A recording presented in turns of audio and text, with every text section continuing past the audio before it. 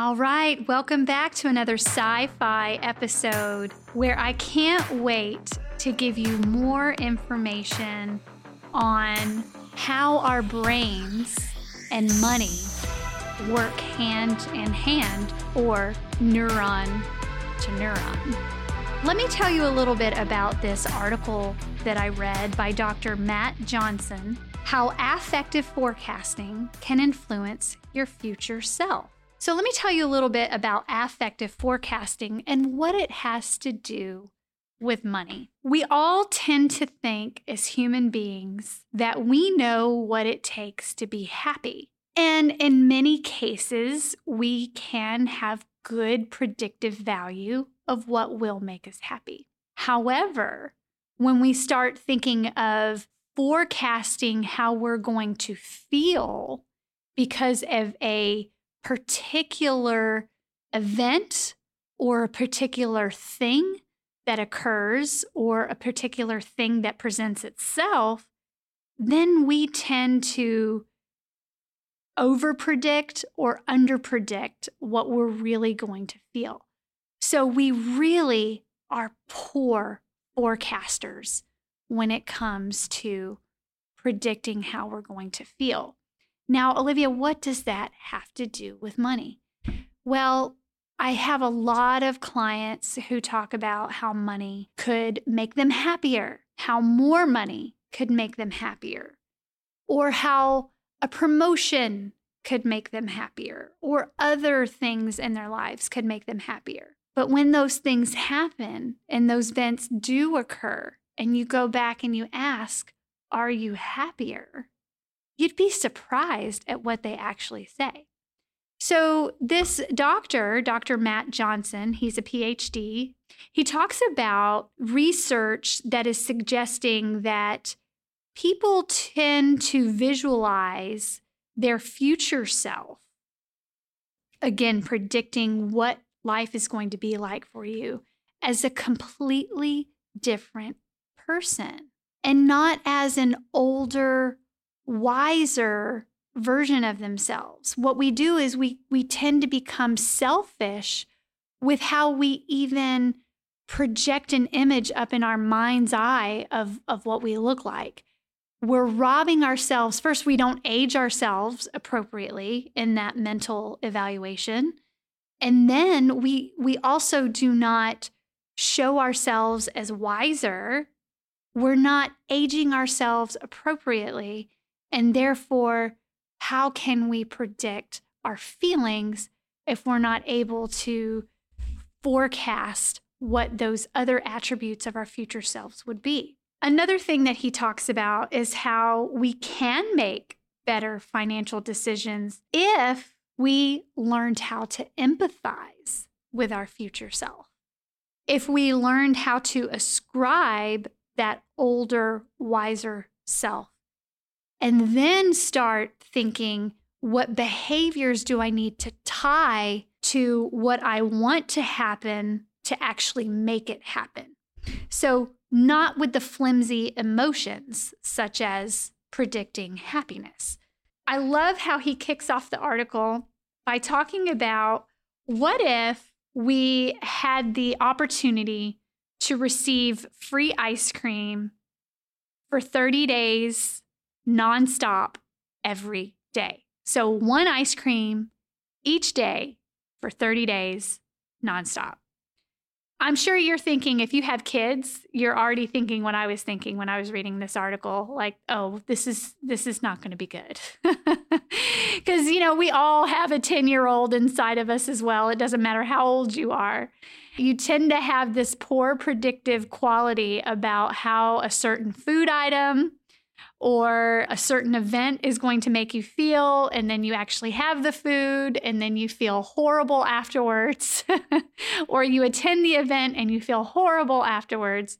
So let's jump into the study. What they did is they provided this ice cream, and they asked the participants to predict what their level of enjoyment for the ice cream would be each day.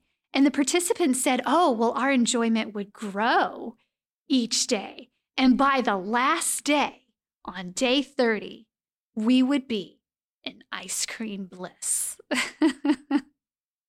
Guess what happened?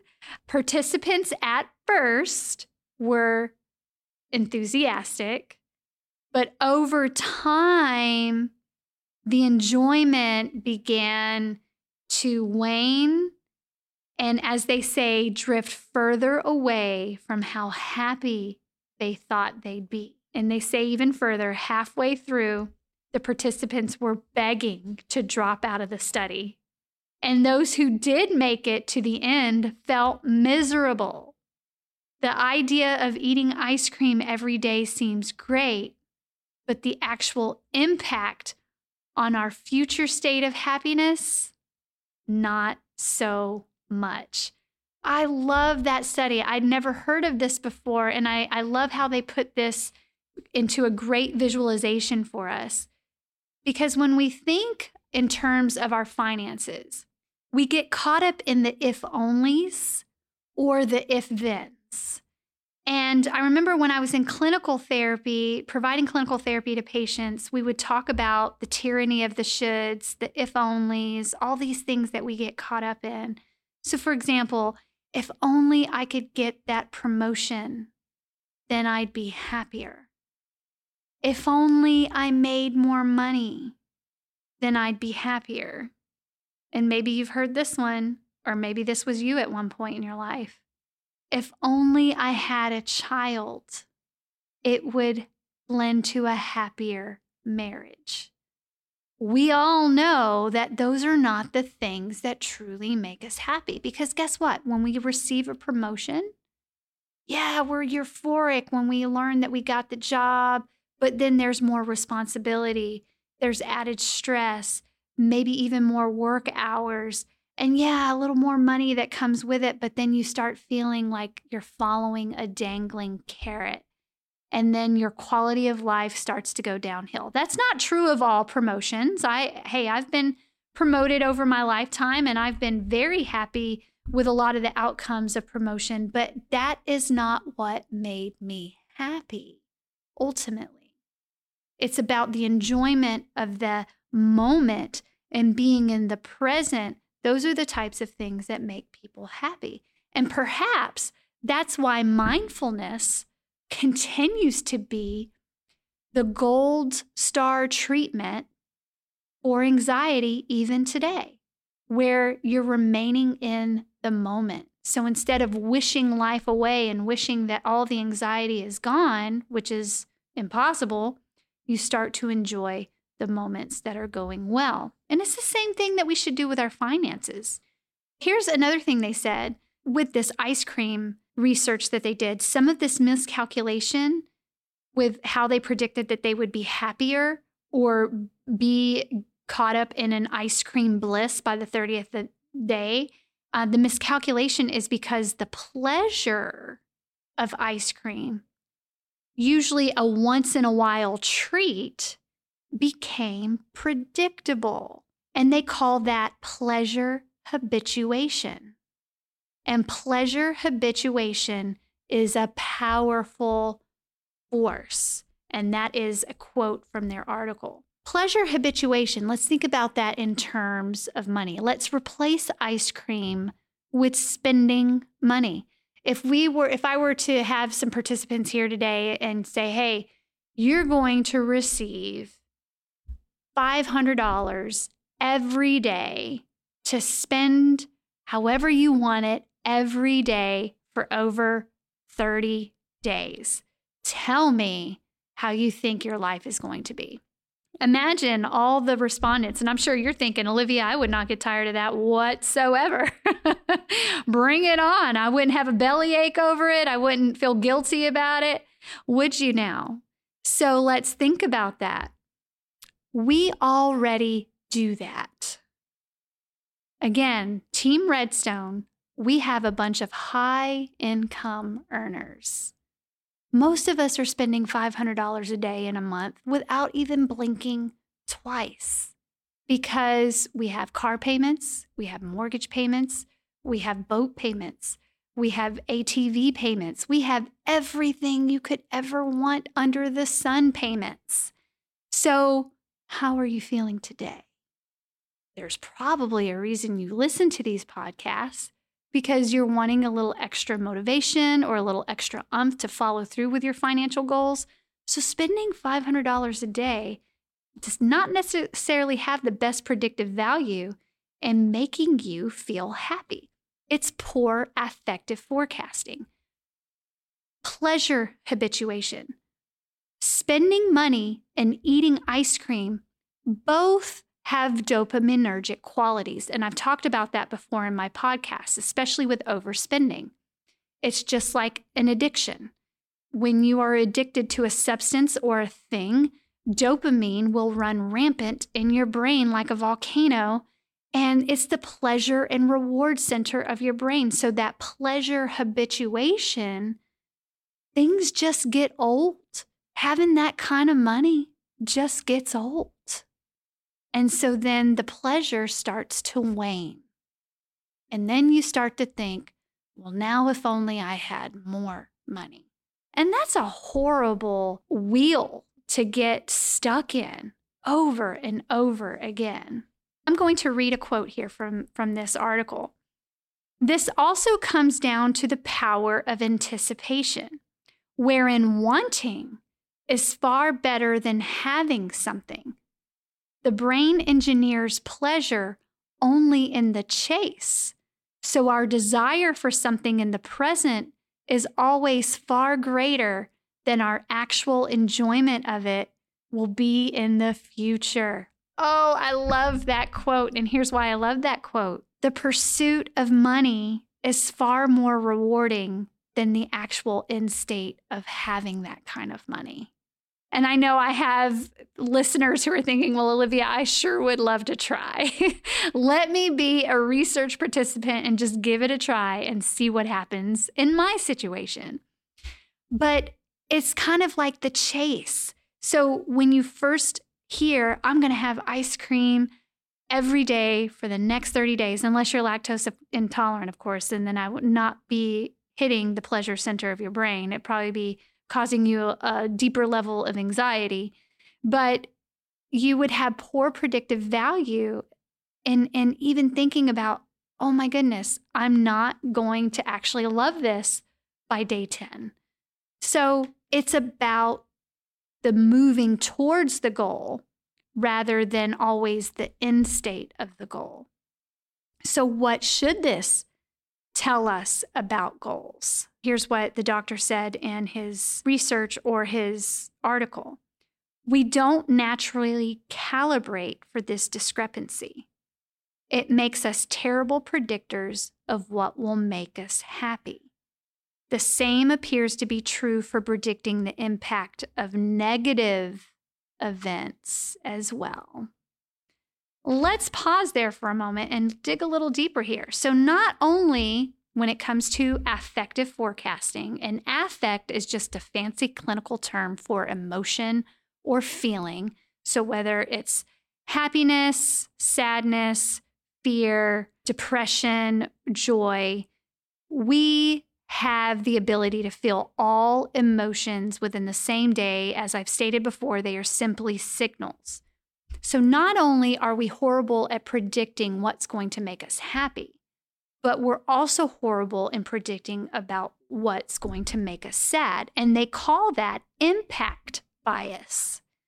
When an event or situation has occurred, we start to have this bias thinking, oh my goodness, this is going to horribly impact the rest of my life.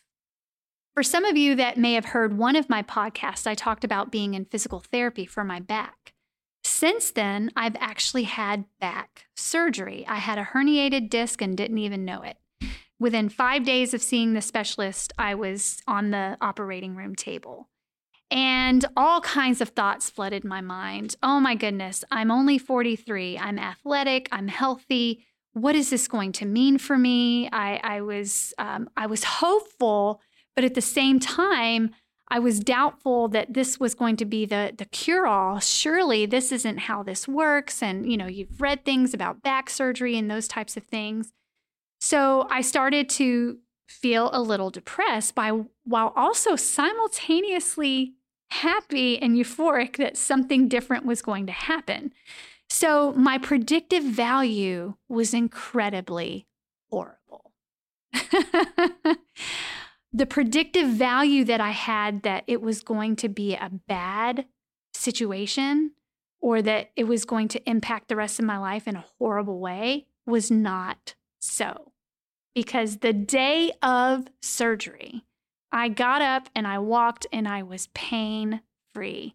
No more nerve issues, no more sciatic issues, nothing like that. It was instantaneous.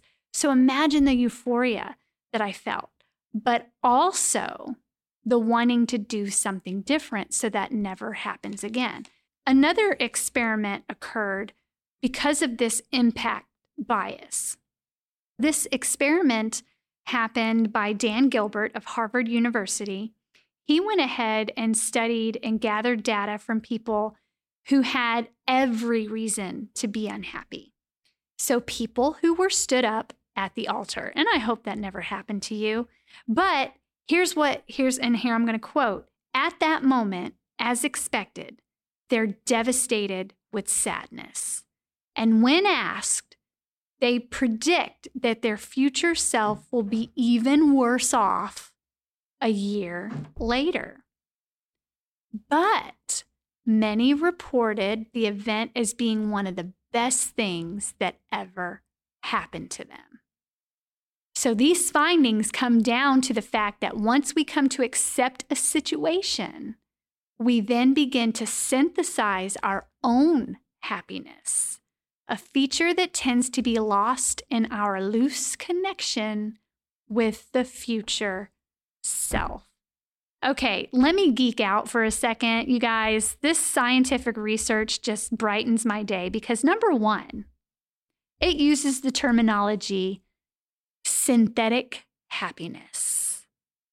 You know, you read articles, you hear different podcasts on genuine happiness. That's a misnomer. And let me tell you why. Because happiness is an emotion and emotions are fleeting, okay? You might be happy 1 second and then something happens and you're sad crying within the next 5 minutes, okay? Happiness is not something that is going to last a lifetime, but we have moments of it and that's what we strive for and that's a good thing. But when we are tired and we're absolutely overwhelmed by not finding what we're looking for, remember that you can synthesize and create your own happiness. Isn't that wonderful? And acceptance was a huge part of that. And that's part of that mindfulness practice that works so well with anxiety disorders. Our future selves, as they state, can often feel like a completely different person. So how do we get over that? So not only are we horrible at predicting what we're going to feel like in the future, again, the clinical term being affective forecasting, we're also very bad at linking our true future selves with each other. When we think about our future self, it's like as if we're a completely different person. And we fail to make a connection that it is us, that it's me, that I can be that person. But what's the next step in making me that person that I'm wanting to be? Understanding how we can impact our happiness and our future selves, one way of doing that is through social cognition. In the last decade, and I'm reading a quote here, we've come to understand the intricate ways our brains integrate social cues to seamlessly build models of other people's minds. So the research here suggests that we employ a similar neural mechanism for thinking about our future selves as we do for thinking about other people. When we think about our future selves, many times we're not putting the social cues in context, in proximation with who we are as individuals. And I know that sounds like a bunch of clinical jargon. I apologize. So let me break it down for you here a little bit, as the good doctor does in his article. He's talking about how the Face app craze that occurred in 2019, how there were a lot of ethical implications with that, but a lot of good stuff that came out of that. It had an unexpected benefit with financial planning. He says a 2020 study found that when students were shown an artificially aged image of themselves, it motivated them to prepare better for their long-term financial futures. And the reason for that is when you see a true picture of what you're going to look like in the future, you have an empathy for self. There's this level of self-compassion that you build. And I can only imagine what the respondents in this study were thinking. Whoa, I'm old, I'm frail, I'm vulnerable. So while I'm youthful and strong and have a steady income, here's what I need to do to protect myself that I see right there. What a great way to help yourself save for the future. And really, that's what this article is all about. I didn't read to you the subtitle of this article, but it is about how empathy for your future self will help you with financial planning. Like I mentioned with my back surgery, this is helping me empathize with my future self, because now I'm thinking, I'm not going to be doing these high-intensity interval training workouts anymore. I'm not going to be going on those long runs anymore. I need to be kinder to my joints. I'm going to continue to be good to my body and my brain and everything else by continuing to exercise, but I'm not going to go as heavy and as fast and as explosive as I used to be. We can do the same when it comes to spending. We can spend, and we have to keep spending, but we need to be kinder to our bank and our retirement accounts. Let's talk a little bit about social cues before we end here. We are constantly watching what other people are doing. And likewise, people are constantly watching what we're doing. So the way that we learn how to do things is like when you're a baby and you fall. You look to your parents immediately to see, should I be scared or upset that I just fell? If your parent is laughing and clapping because you fell, that baby is not likely to cry. That baby is likely to get up and keep going and be excited about another opportunity to learn how to walk or whatever they were doing at that time. It's the same with finances. We're going to fall every once in a while. We're going to make mistakes with our money every once in a while. But who are you looking to for those social cues? Are you just sitting there paralyzed and doing nothing? Or do you see someone who is showing you and guiding you that this is not the end and there's more that you can do to keep carrying on? That's what I'll leave you with today. Remember that you cannot effectively predict how you're going to feel about situations. So why not just enjoy the moments as they are? Doesn't mean you shouldn't set goals for yourself, but try not to be too hard on yourselves when you don't reach that high that you expected. Financial Symposium, March 9th. The information is in this podcast post. This is a great way to learn social cues from financial experts, the people that are going to cheer you on and clap you forward to doing good things with your money.